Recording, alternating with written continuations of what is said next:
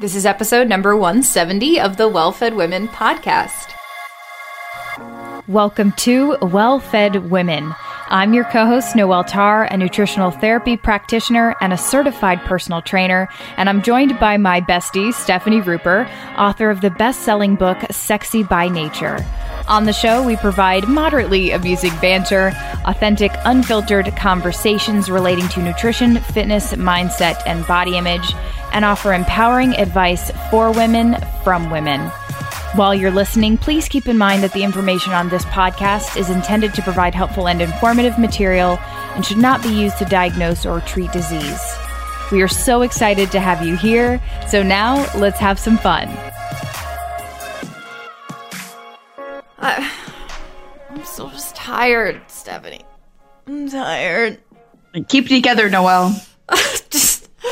It's one of those days where it just, I don't know if you've probably experienced this, but it feels tired, like in my face, like in my nose and my eyes. Like I just can't clear it. It almost feels like a lingering tiredness that I'm like, why am I not feeling more chipper?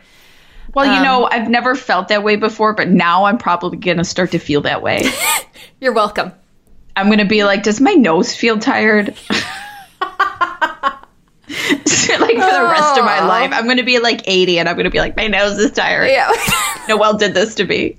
It's just this general feeling of like, I still can't feel like, I don't feel like I've woken up very well. I don't know. And I got fine sleep last night. It's still lingering right now. And I've been up and talking, but ugh. Well, if you wrote into the podcast, I would probably tell you that you can't just have one good night of sleep, but regular good nights of sleep. Yeah.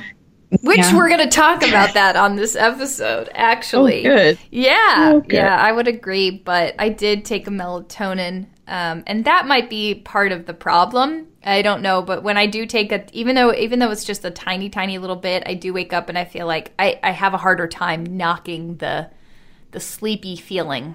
So, but I'd rather have that than not actually sleep and feel even worse. So, but I'm getting back on schedule. I feel like I'm starting to feel regulated again. I had some struggles, which I did mention on the podcast, of Stella was getting up again in the middle of the night, and therefore I started to have more anxiety at night, and then I was having sleepless nights, and so now I'm like, okay, back to the norm here. So it just takes a little bit of tweaking and some things.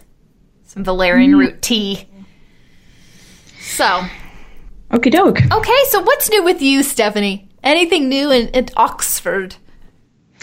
Well, I'm not sure. I don't talk about this much on this podcast. I will probably in other content that I produce. I've been struggling a lot with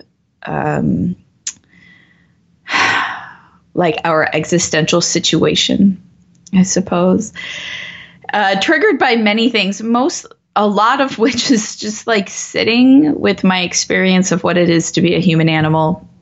And, everybody says that, okay, so there's this idea, is our philosophy lesson for today. There's this idea called mind-body dualism, which is basically the idea that our minds are separate from our bodies, that they're this, I don't know, spiritual stuff that just hangs out, and it comes from people centuries back, and the mind was basically connected to God. And anyway, we sort of have this perception basically that where there's we live in a dualistic world. We can't really help it. It just sort of is our default setting, that minds are different from bodies fundamentally. But then scientists came along and we're like, nope. And basically proved more or less that our minds are very biological, right? We talk about this on the podcast all the time. The way that we feel and think is very, very much determined or influenced by the chemistry that's going on in our brains, the genetics. We have all of this different stuff. And there are, in fact, many, many people in the world, most of the highly educated people in the West believe that we are just sort of determined by the history of the world, and all of our experience of consciousness is basically an illusion of free will and not actually free will. And everybody just says we should basically go ahead and pretend like we have free will, even though we don't. Okay. So that's just this is the starting point for Steph's update on her life. I believe that we actually do have free will because of my perspective on evolution, and I won't go into it here. And I've also sort of been developing this idea that there is a sort of dualism. I mean, a lot of people think this too. And wherein just sit there and just like think about where is my self? Like, what am I? When I say I, like, what do I mean?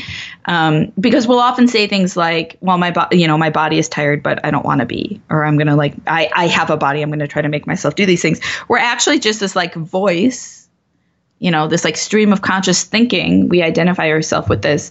And I've just been spending a lot of time like watching how small this voice is relative to the rest of my experience of being this animal, this Stephanie Ruper. You get tired and you say something like, I'm tired. And I'm like, wait, I'm not tired.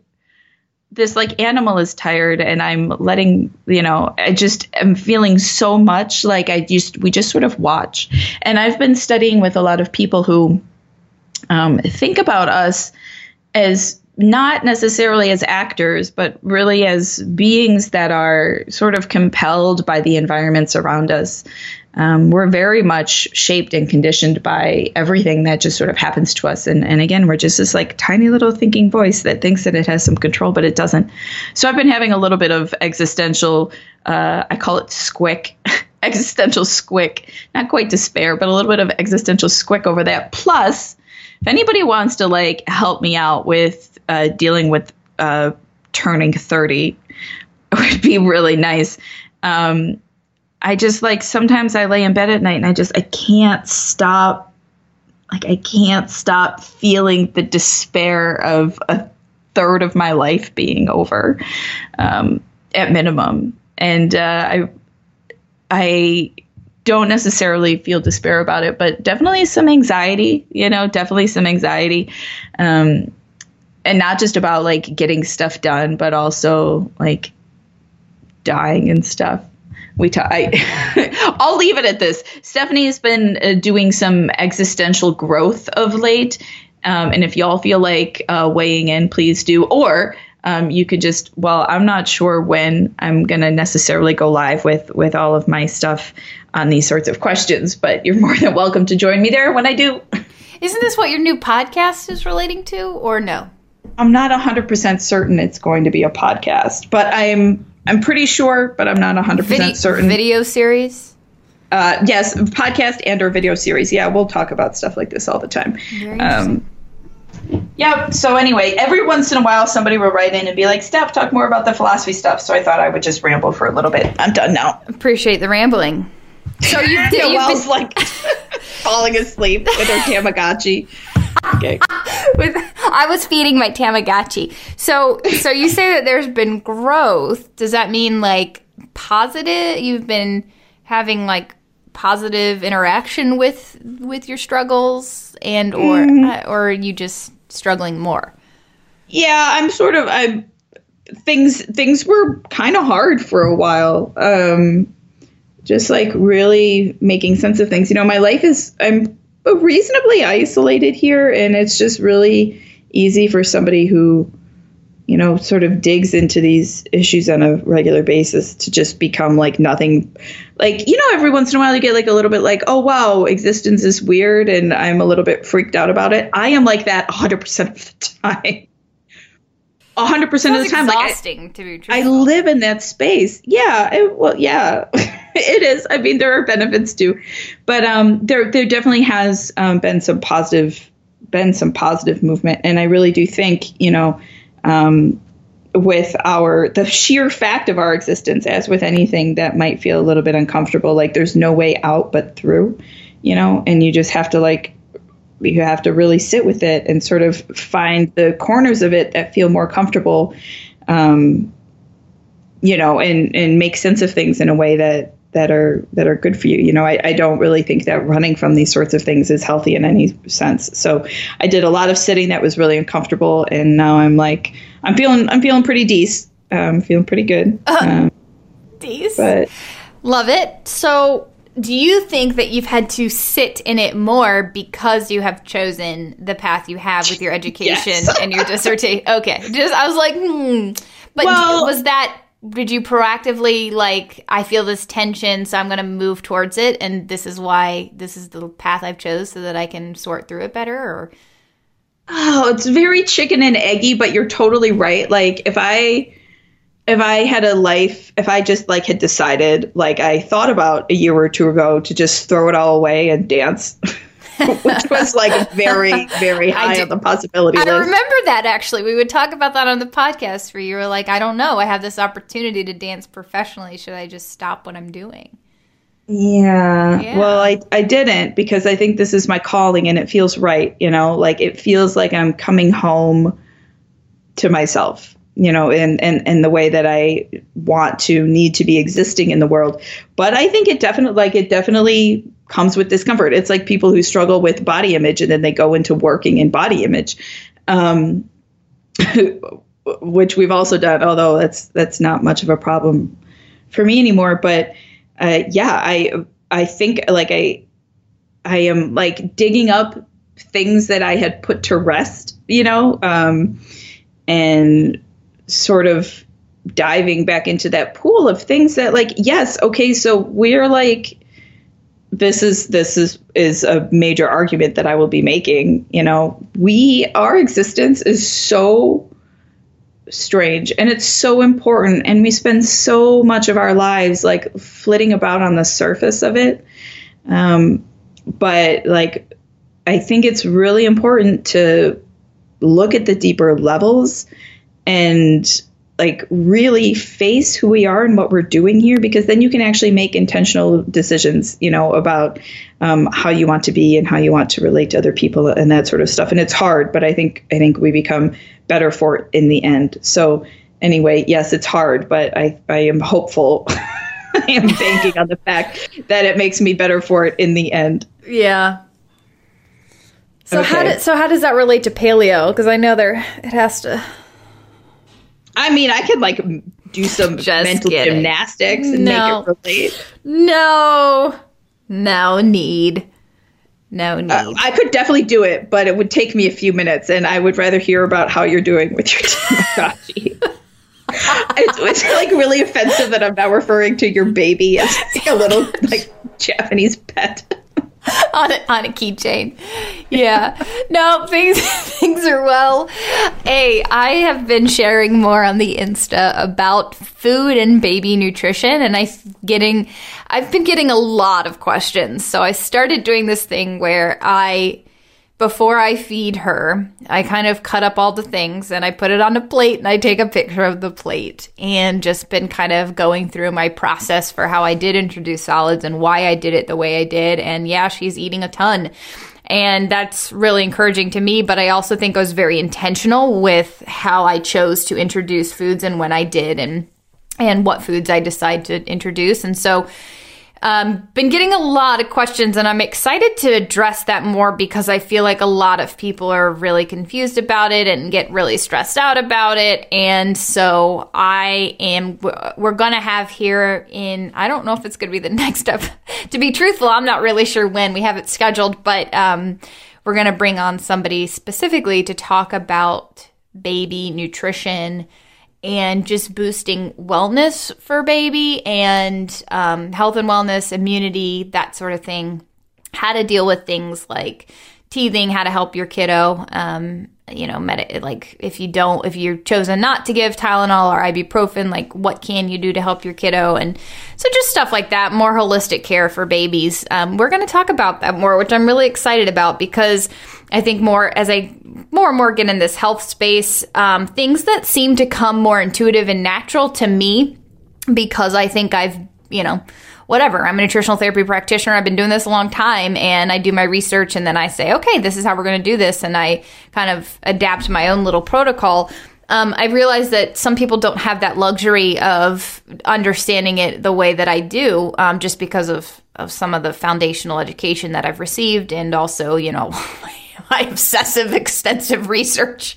So, I think we're going to talk more about that. I really have a desire to help people in that area and to help babies and kids, because there are a lot of people say that food before one is just for fun, and I actually disagree with that. Food before one has a very, very specific purpose, and I don't know, we'll see what our guest has to say about that. She may say that food before one is for fun, but there are specific nutrients that baby is low in right at 6 months, and so it's a really great time to introduce specific foods. And with Stella, she did have a tongue tie, and I had her work with a speech therapist just to assess how significant the tie was and what was her oral motor function. And I talked to her about introducing solids, and she was very adamant about making sure that we introduce it. At least it doesn't mean she needs to be eating at 6 months. It means introducing her to these different textures and foods at 6 months, because the more you wait, the more picky of an eater you're going to have, and the more she's going to struggle with developing proper or more oral motor function. So it's an interesting thing for me to be in this space now. I guess I just never really, it was just a lot of unknowns, but then once you're in it and you're a mom, it's all you think about. So hopefully we'll be talking about more baby nutrition and more baby eats. And I will be honest, this girl, when I get out so we do Bubby's sauerkraut right now. It's just from Whole Foods. It's in the refrigerated section. And once I bring that jar out, no matter, she usually has plenty of food on her tray, she starts crying, like throwing a little bit of a fit. And it's the first time I've ever really seen her start to express herself like that she wants something, was because she wants sauerkraut. And I'm like, honey, we were doing something right. If the first time this girl cries is because wanting something, is because she wants sauerkraut. So it's funny. Kids really love sour things. You wouldn't think that they would, but they're really drawn to it. So anyway, the kid cries over sauerkraut and baby nutrition. That's the new stuff. All right. My Tamagotchi's eating sauerkraut.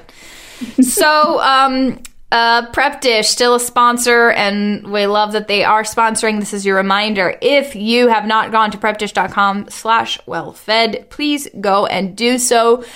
I talked about this last week, but Prep Dish is basically a full online subscription-based meal planning service. It does everything for you except go and buy the food, which honestly, I like that a lot. I like being able to go and buy all my foods and see what I'm getting and choose my own groceries, because sometimes you can save some money if you shop yourself. So it's just being able to hand over all of the really time-consuming parts of meal planning.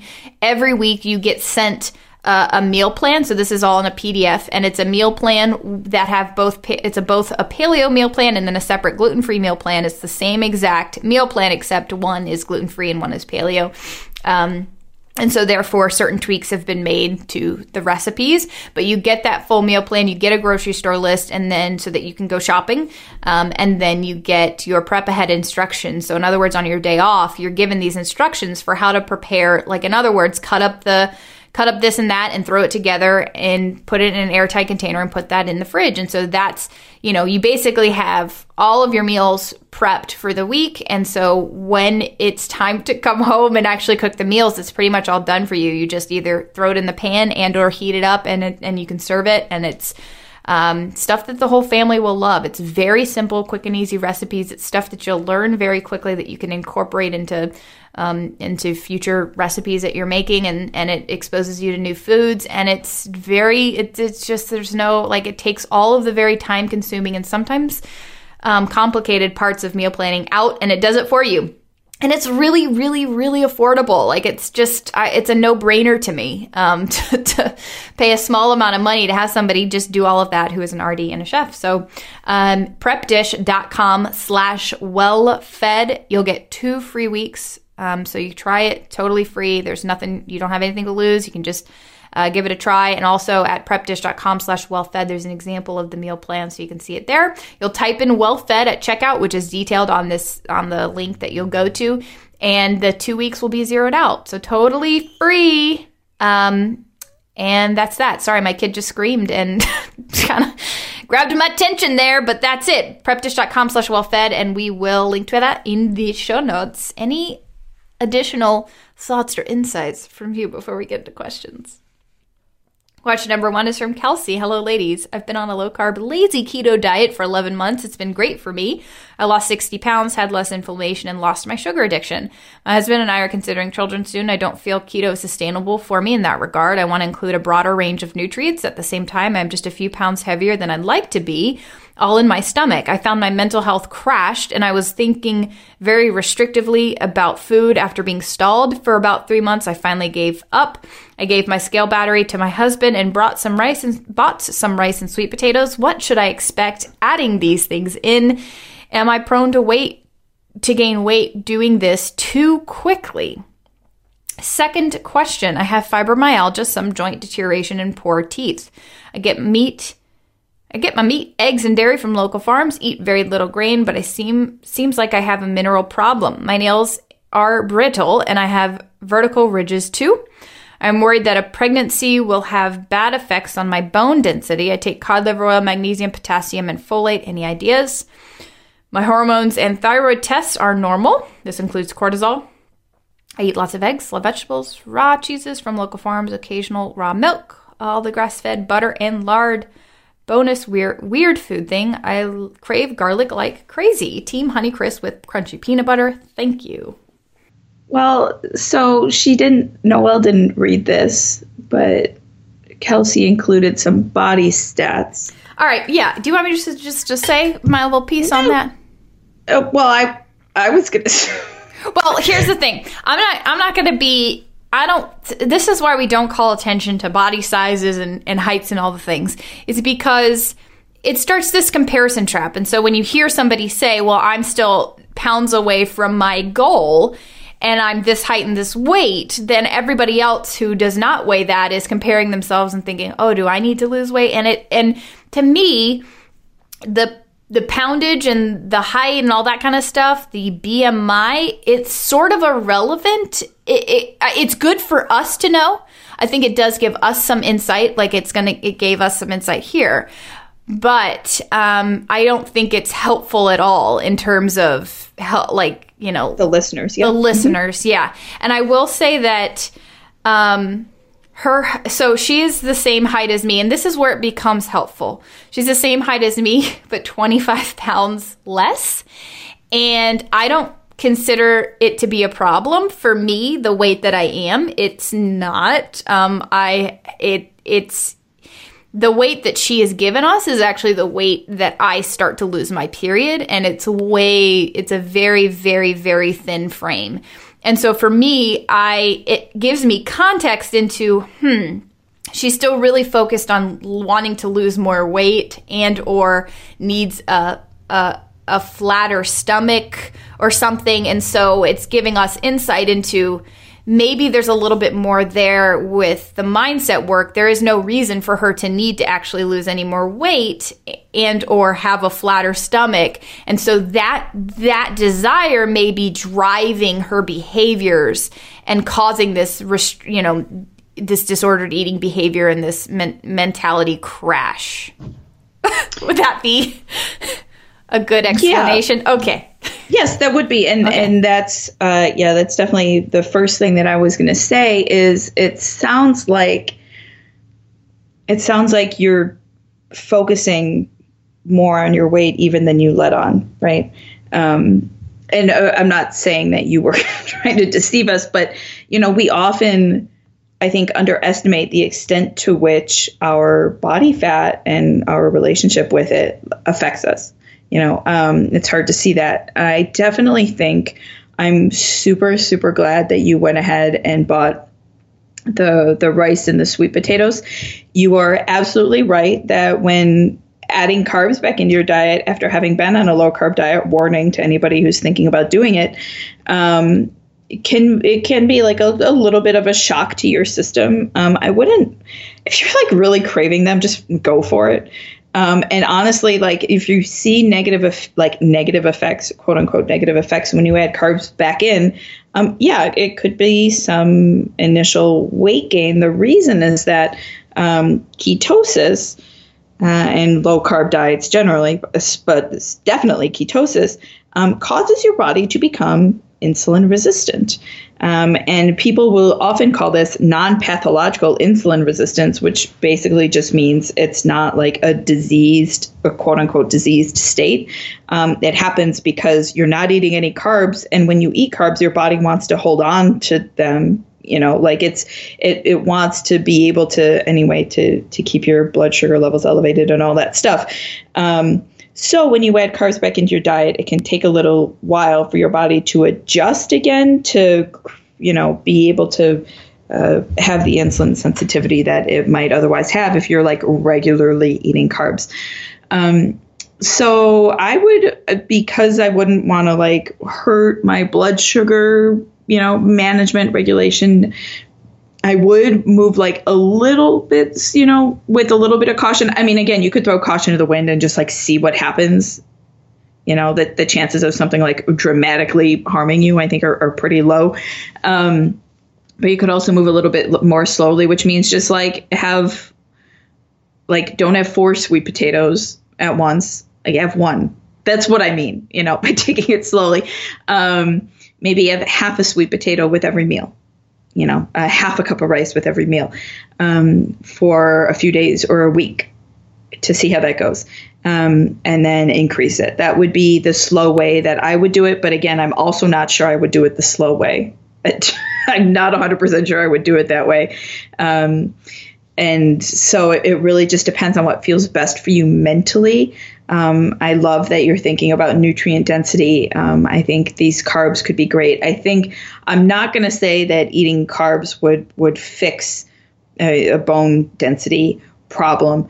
I won't say that, but I do think that adding carbs back into your diet can help your body with producing estrogen, which A, can be good for conception, and B, which can be good for bone density. It can be supportive of that process. Again, I'm not saying it'll fix that problem, but it can be supportive of it. So yeah, that's like definitely the team that I'm on. I would definitely focus on this first and foremost, and then look more into the other stuff. It's considering that you have fibromyalgia a diagnosis of fibromyalgia along with other problems. Yes, I think definitely there could be some underlying nutrient deficiencies here, maybe some leaky gut or, systemic inflammatory problems. But adding carbs back into your diet will not make this worse. I would definitely focus on, if you're worried about the fibromyalgia, I would definitely focus on keeping grains to a minimum, if not out of the diet. And I would try to do like a more quote unquote, paleo thing. And it sounds like you're really good about that, going to, get the local and locally sourced meats and the like. So that's the order of operations in which I would take things. And depending on, the severity of your concern with the fibromyalgia and the bone density and the like, sort of calibrate your diet accordingly. But you can definitely do something like even an autoimmune protocol and add some carbs in. I think definitely right now focusing on what you're including is important. Okay, a couple things. First, I want to say that just because when something that has been working for you, so it's kind of been this lazy keto approach and you've been losing weight and you feel good, just because it has worked for you and it no longer does, it doesn't mean that something's wrong with you. It just means that what you are doing is no longer serving your body. It's no longer working for your mental and emotional health and physical health. And so you don't need to just do it harder, which I think is a good thing. You've kind of moved away from that thinking. But, it just means that your body has new or different needs. And I kind of feel like this is the start of, I can foresee this happening, Kelsey. This is not something that has happened yet, but I can foresee this being a sort of a yo-yo dieting situation by which you say, okay, I did this keto thing, it worked. now I can't maintain it anymore. It's my mental health is tanking. I'm becoming I'm having this terrible restrictive mindset around food. Okay, I just bought the carbs and I'm just going to eat them. And so I have this feeling that you're going to eat all the carbs because you have this very restrictive mentality around food. And so you're probably going to eat all the carbs and then be like, oh, I don't feel good. I gained 5 pounds. I need to go back to keto. And so then you go back to keto and and then it kind of spirals downward where you're trying to be very, very restrictive. You have times of being very, very restrictive, and then you have times of trying to go back to what you would perceive to be normalcy. And so this is a very restrictive dieting thing. Even though you're eating lots of healthy, nourishing foods, it is a situation by which, our underlying concerns are, I need to be thinner, I need to get my stomach flatter, I need to weigh less, and I'm terrified of gaining weight, so I know this one restrictive way is going to help me not gain weight, and so I just need to do that harder, I need to be better about doing that, but we know it's not serving you mentally and emotionally, and I do think that some of the mindset shifts that you're having, your restrictive mentality around food, the fact that you might be thinking more about carbohydrates and craving that, is because you might be underweight for your body. You might be actually kind of not eating enough, and your body is now really crying out for more nutrients and calories, and it's getting really hard to maintain this level of caloric restriction. And so I do think that it might be worth it if you're struggling right now, this is not working from you, shift away from it, but I think it would be really worth doing some body image assessment and work and understanding what is driving me. Why am I doing this? What are my assumptions about health and weight loss and bodies? And do I have some sort of perception that I need to look a specific way, like I need to look like a Shape magazine, cover model in order to be healthy? Because that is definitely not true. You can be all different weights and shapes. You could be 25 pounds more than you are right now and be healthy. And so that's definitely not true. And you're worthy no matter what your size is. And we've talked about that a lot. And I think that it might be worth going back to some of the earlier episodes where we do talk about how to work towards having a better relationship with your body, understanding very specific truths about your body and its size and how it exists in the world and what that means. And just being very aware of what's around you and what you're interacting with that might tell you that you do need to lose more body fat, or, the fat around your stomach is unacceptable. That is obviously a very, very it's a hot topic, the 21-day flat belly fix. And pardon me, because I know that lots of people have flat bellies and it's totally fine, but I think it's crazy. It's crazy that we have given women this sort of perception that their belly should be flat. Like that's what it needs to be. That looks better. That's a better way to exist, because you have a lot going on in your belly. You have your stomach, you have your intestines, you have your liver, you have all these organs, and you have these muscles that go over top of your organs and protect those organs. Oh, sorry, that's a spammer calling me. You have all of these, you have these muscles that protect these organs, and it's really not very natural for that to be flat and for that to all stay completely back and have this flat line. And it's, your spine curves, you have this natural kind of arch in your lower back. It's sort of normal for you to kind of have this arch in your stomach too. And it's not, I don't think, biologically the human body was designed to have this, especially a woman's body is not designed to have this very flat, washboard looking stomach. I mean, it's just not very, realistic. It's fine. It's not a bad thing. Plenty of people are very lean and have a flatter stomach and have a shape of their shape of their body is that way. but many people aren't. And so now we have given, in addition to having quote unquote toned arms and being very lean, now you have to have this very flat stomach and also this very perky butt, and your boobs need to be perky too, and they shouldn't be sagging. And so it's just all of these things wrapped up into the ways that, we tell women they should look. And a lot of it is just like, if you look at it from a biological perspective and look at the human body, it's like that doesn't actually make any sense. Like that. Anyway, sorry, I digress from that rant, but it just, I would evaluate what's driving you, what's motivating you, and what are you trying to attain, and maybe shift that perspective to, I want to really be healthy. I want to move forward with having more balance with what I'm eating and how I'm interacting with food.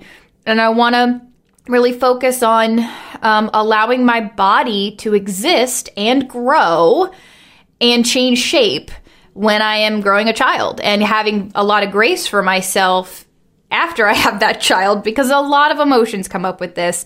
And so any sort of work that you do now is really going to benefit you so that you can enjoy your experience more of getting pregnant and having a baby and seeing your body completely change and do these amazing things, and not holding it to this standard that might not be very realistic or helpful at all. And it's not actually healthy. It actually is very detrimental to your health. So I think that you can definitely experiment with the foods and introducing foods again. I would actually do so kind of slowly, trying some more fruits, some potatoes, that sort of thing. And then regarding the fibromyalgia and the joint and the mineral stuff, I don't know if you're taking chondroitin sulfates, but that is something that can be helpful for joint health. And I would highly recommend. It seems like you are eating a wide variety of nutrients, but I would really highly recommend potentially getting your vitamin D levels tested. We do know that vitamin D and vitamin K2 are really important for mineral health and the transportation of minerals into bones. And so it might be worth really upping your intake of high quality organ meats and trying to make sure that you're really getting enough vitamin D and vitamin K2. So that's my rambles. Question number 2 is from Candace. Hello, my name is Candace, and I first want to thank you both for all your insight and advice that you provide to all of us women. I have a question regarding being tired most of the time. I'm a 43-year-old female. I work at least 50 hours a week, plus an hour commute each way that I'm in retail, so I'm always on my feet. I would say that I get a decent amount of sleep. Besides my dogs waking me up to go outside, I usually sleep from 10:30 to 5 a.m. daily. I do not get to exercise on a daily basis, but when I do, my exercise consists of riding my mountain bike.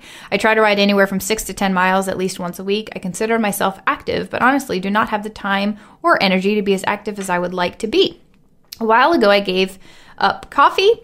I did for several months, and after a few months, I started to get really tired again. I felt good at first because I was not experiencing the downfall in the afternoon, but then I began to really get exhausted. I was falling asleep on my way to work and tired throughout the day. I've recently had blood work done. It seems to come back fine. My vitamin D was in a good range. The only thing that flagged was having protein in my urine. I was told that has to do with me being very active on my mountain bike. I also suffer from allergies, almost allergic to everything outdoors and most indoor pollutants. I do receive allergy shots on a weekly basis. I started looking for energy drinks from vitamin shops such as amino acid and branched chain amino acids with caffeine, but they do not seem to help, and I do not want to continue to just pump caffeine into my body. I eat somewhat healthy. I eat eggs, sometimes uncured bacon for breakfast, as well as a banana with peanut butter. I have a lunch mainly consists of either chicken or red meat, as well as salads, homegrown lettuce and kale. For dinner, I have a protein shake and usually some fruit and sometimes a small salad. I try not to eat a lot of bread, but usually have a chicken wrap at least once a week. I do not indulge in sweets except for my Cliff Bars, and I really do not eat any snacks. Do you ladies have any thoughts on ways to gain more energy? I do. I do have some thoughts. And I'm going to sound a lot like Steph here. All of which is to say, I think you could do with some carbs.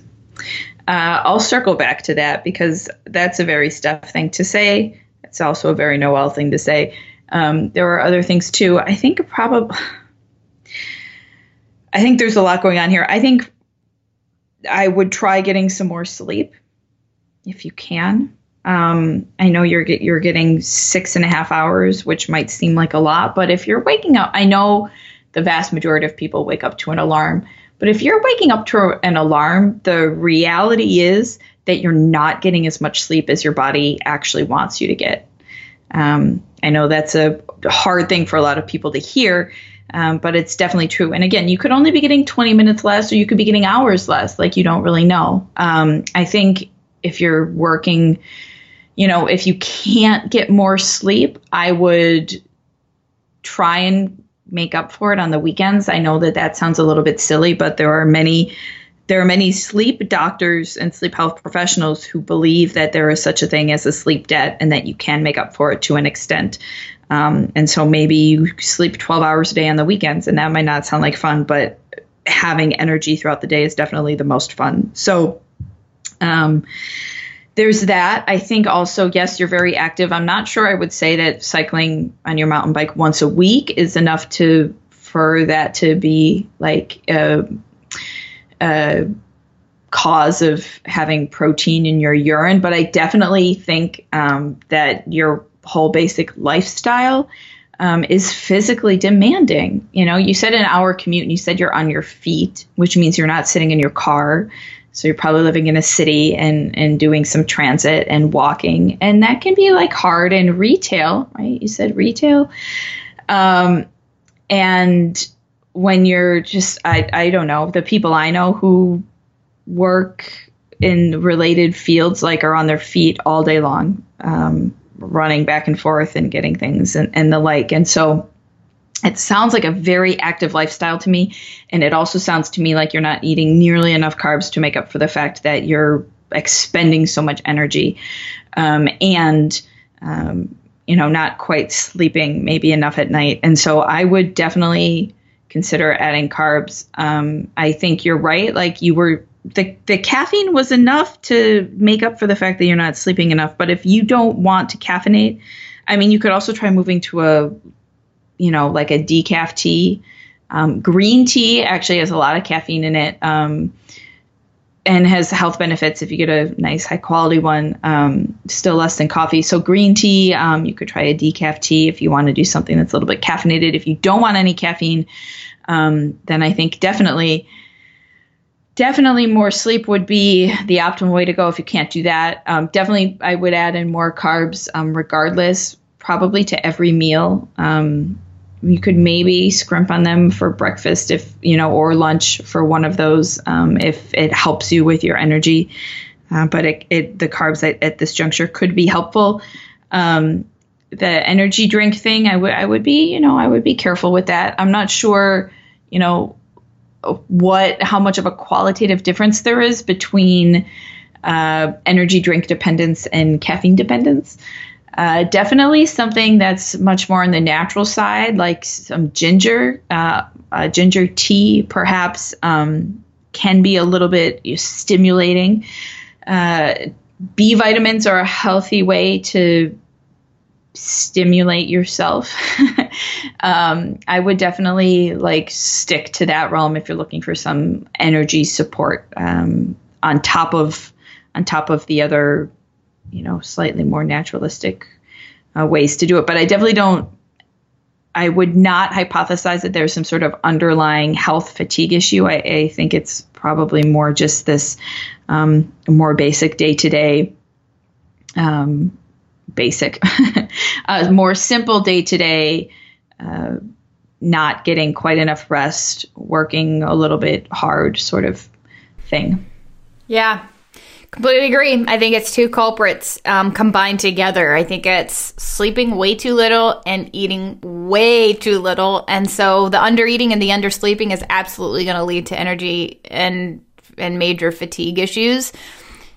I could not agree more. If you're setting an alarm, you're clearly not getting enough sleep. And I would highly recommend, like today, I woke up at 6:30, but I woke up very naturally, and that was just when my body woke up. And maybe your body's kind of adapted to waking up at 5 o'clock, but 5 o'clock is very early, and it is sort of unnatural. It's an unnatural time for us to wake up. So I do think that if it has a lot to do with the fact that you have to have this long commute. You know, you have less time to sleep. You're driving an hour both ways, and that's really, really tough. So the simple fix here is go to bed earlier. You've got to get more sleep. I would shoot for 8 hours, so that if you don't get 8 hours, recommendation is between 7 and 8 hours of sleep. But I think most women definitely need closer to 8 to feel good. And so getting to sleep earlier around, if you can go to bed around 9 o'clock, that would be ideal. It's when I usually try to go to bed between 9 or 10 o'clock, and that's just how I have to live my life. And I usually wake up at 6, and I'm still tired sometimes. So getting to bed earlier. Being a retail employee is no joke. I did it for 6 years, and I was in management, and I was exhausted after a lot of days of being on my feet, and especially when I would go out on the weekends to manage events and stuff like that. It was exhausting. And so I do get it. You're constantly talking to people, you're constantly moving, you're constantly standing, and it's definitely not sitting at a desk, and it can be physically demanding.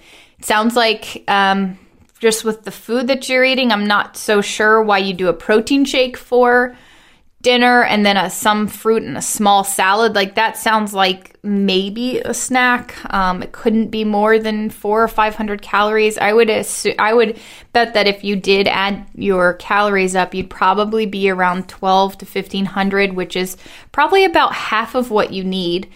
So really making sure that you're getting a lot more snacks in, a lot more food in. We're talking snacks. I would recommend moving away from the Cliff Bars and trying to do more other kinds of bars. Other bars, but other bars that have higher quality, that are more nutrient dense. I know but like getting more bang for your buck in terms of nutrients, because your body needs nutrients to have energy. And I'm thinking that you are really, really depleted. You are really nutrient deficient. I don't see any high quality meat. If you're just drinking a protein shake, you really do need like whole salmon and ground beef and stuff like that. And she did say she had that for lunch. She has meat with her lunch. Okay, yeah.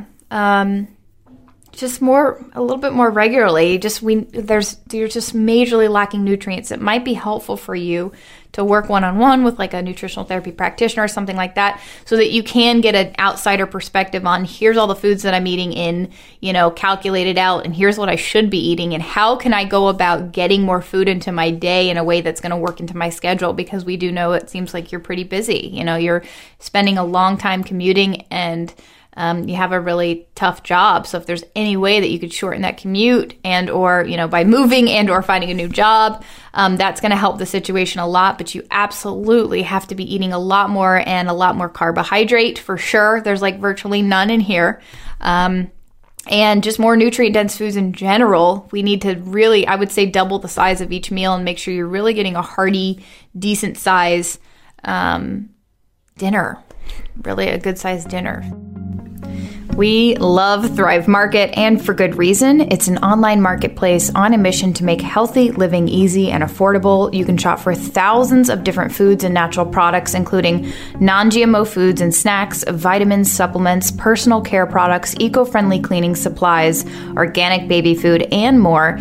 And the best part is you get to shop from home on your computer or with the Thrive Market app, and it's all shipped straight to your door. Their prices are 25 to 50% below retail prices because they cut out the middleman and buy straight from brands and then pass on that savings to us. In other words, for the first time in history, you can easily access wholesome alternatives to conventional products found at traditional supermarkets at the same prices or lower. We have a special offer for our well-fed women community at thrivemarket.com/wellfedwomen. You can get $60 of organic groceries for free, plus free shipping, plus a free trial membership. You literally have nothing to lose, and you'll likely find many items that are already in your pantry. Go to thrivemarket.com/wellfedwomen, and you can check the show notes for more information. So last question is from Brittany. Hey guys, gonna sound like a broken record since y'all are so lovable, but I do feel like we're pals, so I can tell you I love the podcast and soaking in your knowledge and wisdom on every level. My question is, I'm wanting to get off the pill in the next couple of months in order to hopefully start a fam real soon with my hubs. Do you guys have any advice or wisdom on ways I can prepare my body for the massive hormonal changes that are about to happen? I want to prepare my body in the healthiest way possible to attempt to have a seamless transition and promote healthy hormonal balance. Now, she does give us some history on her. She's 30 years old. And at age 16, she was given, she says, I was given what I now assume was progesterone to induce shedding and then began birth control pills mainly because of horrible acne. Pretty much been on the pill ever since, so about 14 years. She was diagnosed with PCOS at age 23 with an ultrasound confirming cystic ovaries and also abnormally high levels of testosterone. When briefly off birth control a few years later, she has some anxiety, and when she attempted to get off of birth control, PCOS symptoms came roaring back. Exercise 3 to 4 times a week, eats pretty clean, no specific diet, tried to get a good mix of animal proteins, carbs, and fats, currently taking fish oil, women's 1 a day, and B complex. I'm fearful of all the horrible PCOS symptoms attacking me ferociously as soon as I quit the pill, as well as infertility down the road. Help. I think this is a good question for you, Steph, regarding, so when somebody comes off the pill and they've been taking the pill to manage PCOS symptoms, like what are some lifestyle changes that maybe somebody can start doing now before they even get off the pill, but even, things to consider once they do come off the pill and want their fertility back? It's interesting because when you first started reading the question, I was like cracking my knuckles and just like, I'm going to let Noelle take this. Just sitting back. I was like, oh, this is about babies. I'm just going to let Noelle take this. And then you started talking about PCOS and I was like, crap. Oh, wait, Steph, come back. I'm here. Pay attention. My resources. Yeah. So this is really, really important. Being on the pill for, more or less for 14 years is a long time. And so it could hypothetically take a while for your body to adjust coming off of it, to be fertile, let alone, manage your PCOS symptoms. Of course, I couldn't say that for sure, but it's possible. One thing that's problematic about being on the pill, which I do talk about in PCOS Unlocked somewhat, is that you don't really know what your hormone situation would be like off of it. And you know that you have symptoms when you kind of come off of it, but you have no idea what it would be like to just be like completely without the pill, right? You know what it's like to come off of it, but that's a period of transition. You don't know what it's like to be completely off of it. And it's harder to catch PCOS when it starts, because you're on it and you probably know all of these things. And it's good that you're being, mindful and intentional about moving forward now. So I think the most important thing, probably the most important thing, it seems to me like I would call this probably a type 1 PCOS. I have a classification system. There is a typology. Type 1 PCOS I characterize as the type of PCOS that is related to insulin resistance, and in that way, inflammation and gut health. And so I think first and foremost, I would look at gut health. I would take a really nice probiotic. Noelle and I like to recommend Prescripticist. There's another one, BioCult, that Noelle has recommended to me before, cult with a K, that seem to be helpful for people more often than not. More than that, I would probably do a fermented food on the reg, which is to say regularly, every day. I would have kimchi as my fermented food of choice. You could also try kombucha tea, although that has some caffeine in it. Maybe some coconut yogurt, sauerkraut, make sure it's actually fermented, that sort of thing. We talk about that a lot. The probiotics, I think, are really, really key here for starting to help your body inflammation, get your insulin levels in check. Maybe get some blood work done and see if you have a problem with your insulin regulation. I think that could, if you're regularly seeing a doctor about these sorts of things, I think that could be really helpful, just to get a ballpark idea of what you're dealing with in that regard. We don't just want to know your hormone levels, but also your metabolic hormone levels, not just sex hormone, but metabolic. So do that if you can. If not, just be really careful about that, your gut health. Look into, I don't know if you maybe have any other underlying health conditions. It sounds like there is definitely some underlying inflammation or something going on here.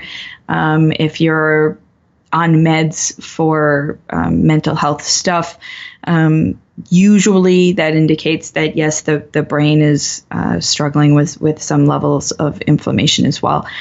Gut health is a really good place to look there.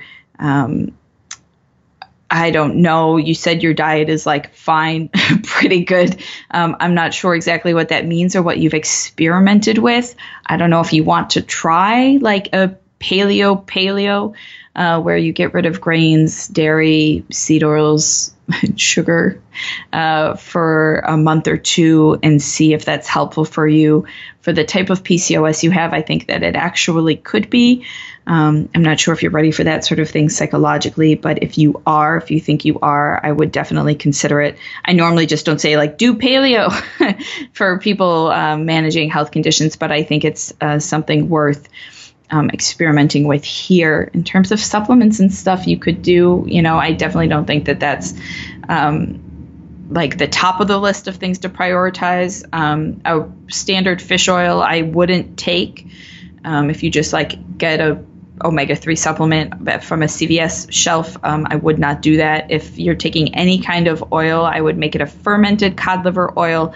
There are 2 brands that seem to do a decent job with that. There is Rosita's, and there is also Green Pastures. Women's One A Day is just a multivitamin. I don't think that that's necessarily harmful. I wouldn't put a lot of stock in that. If you're taking a B complex, I highly, highly, highly could not more highly recommend taking Thorne Research B complex with B12. It's very important when you take B vitamins to make sure that you're getting the proper methylated forms that your body can use really easily. And they have that in the Thorne Research. And I've seen that work just miracles on people around me. And I don't want to overstate that, but that's just an accurate assessment of what has happened. And I'm not saying that will be the case for you, because we don't know if you have a B vitamin deficiency, but I would definitely do that. It could be really helpful for the brain stuff. I would take a magnesium at night, because why not? Magnesium's the best. And definitely focus on including nutrient-dense foods in your diet. We really don't know what you're dealing with here, what your food is like, but it's just I can't overstate the importance for when you're dealing with PCOS. I'm also not sure what your exercise is like. I think exercise is great, but and you should be doing it, but don't do too much. I know it's a very vague thing to say, but since I don't have a lot of data, I can't give you a specific recommendation. 3 to 4 times per week, nothing crazy. Okay, that sounds good. I'm all about that. I just saw this listed in the stats that you provided.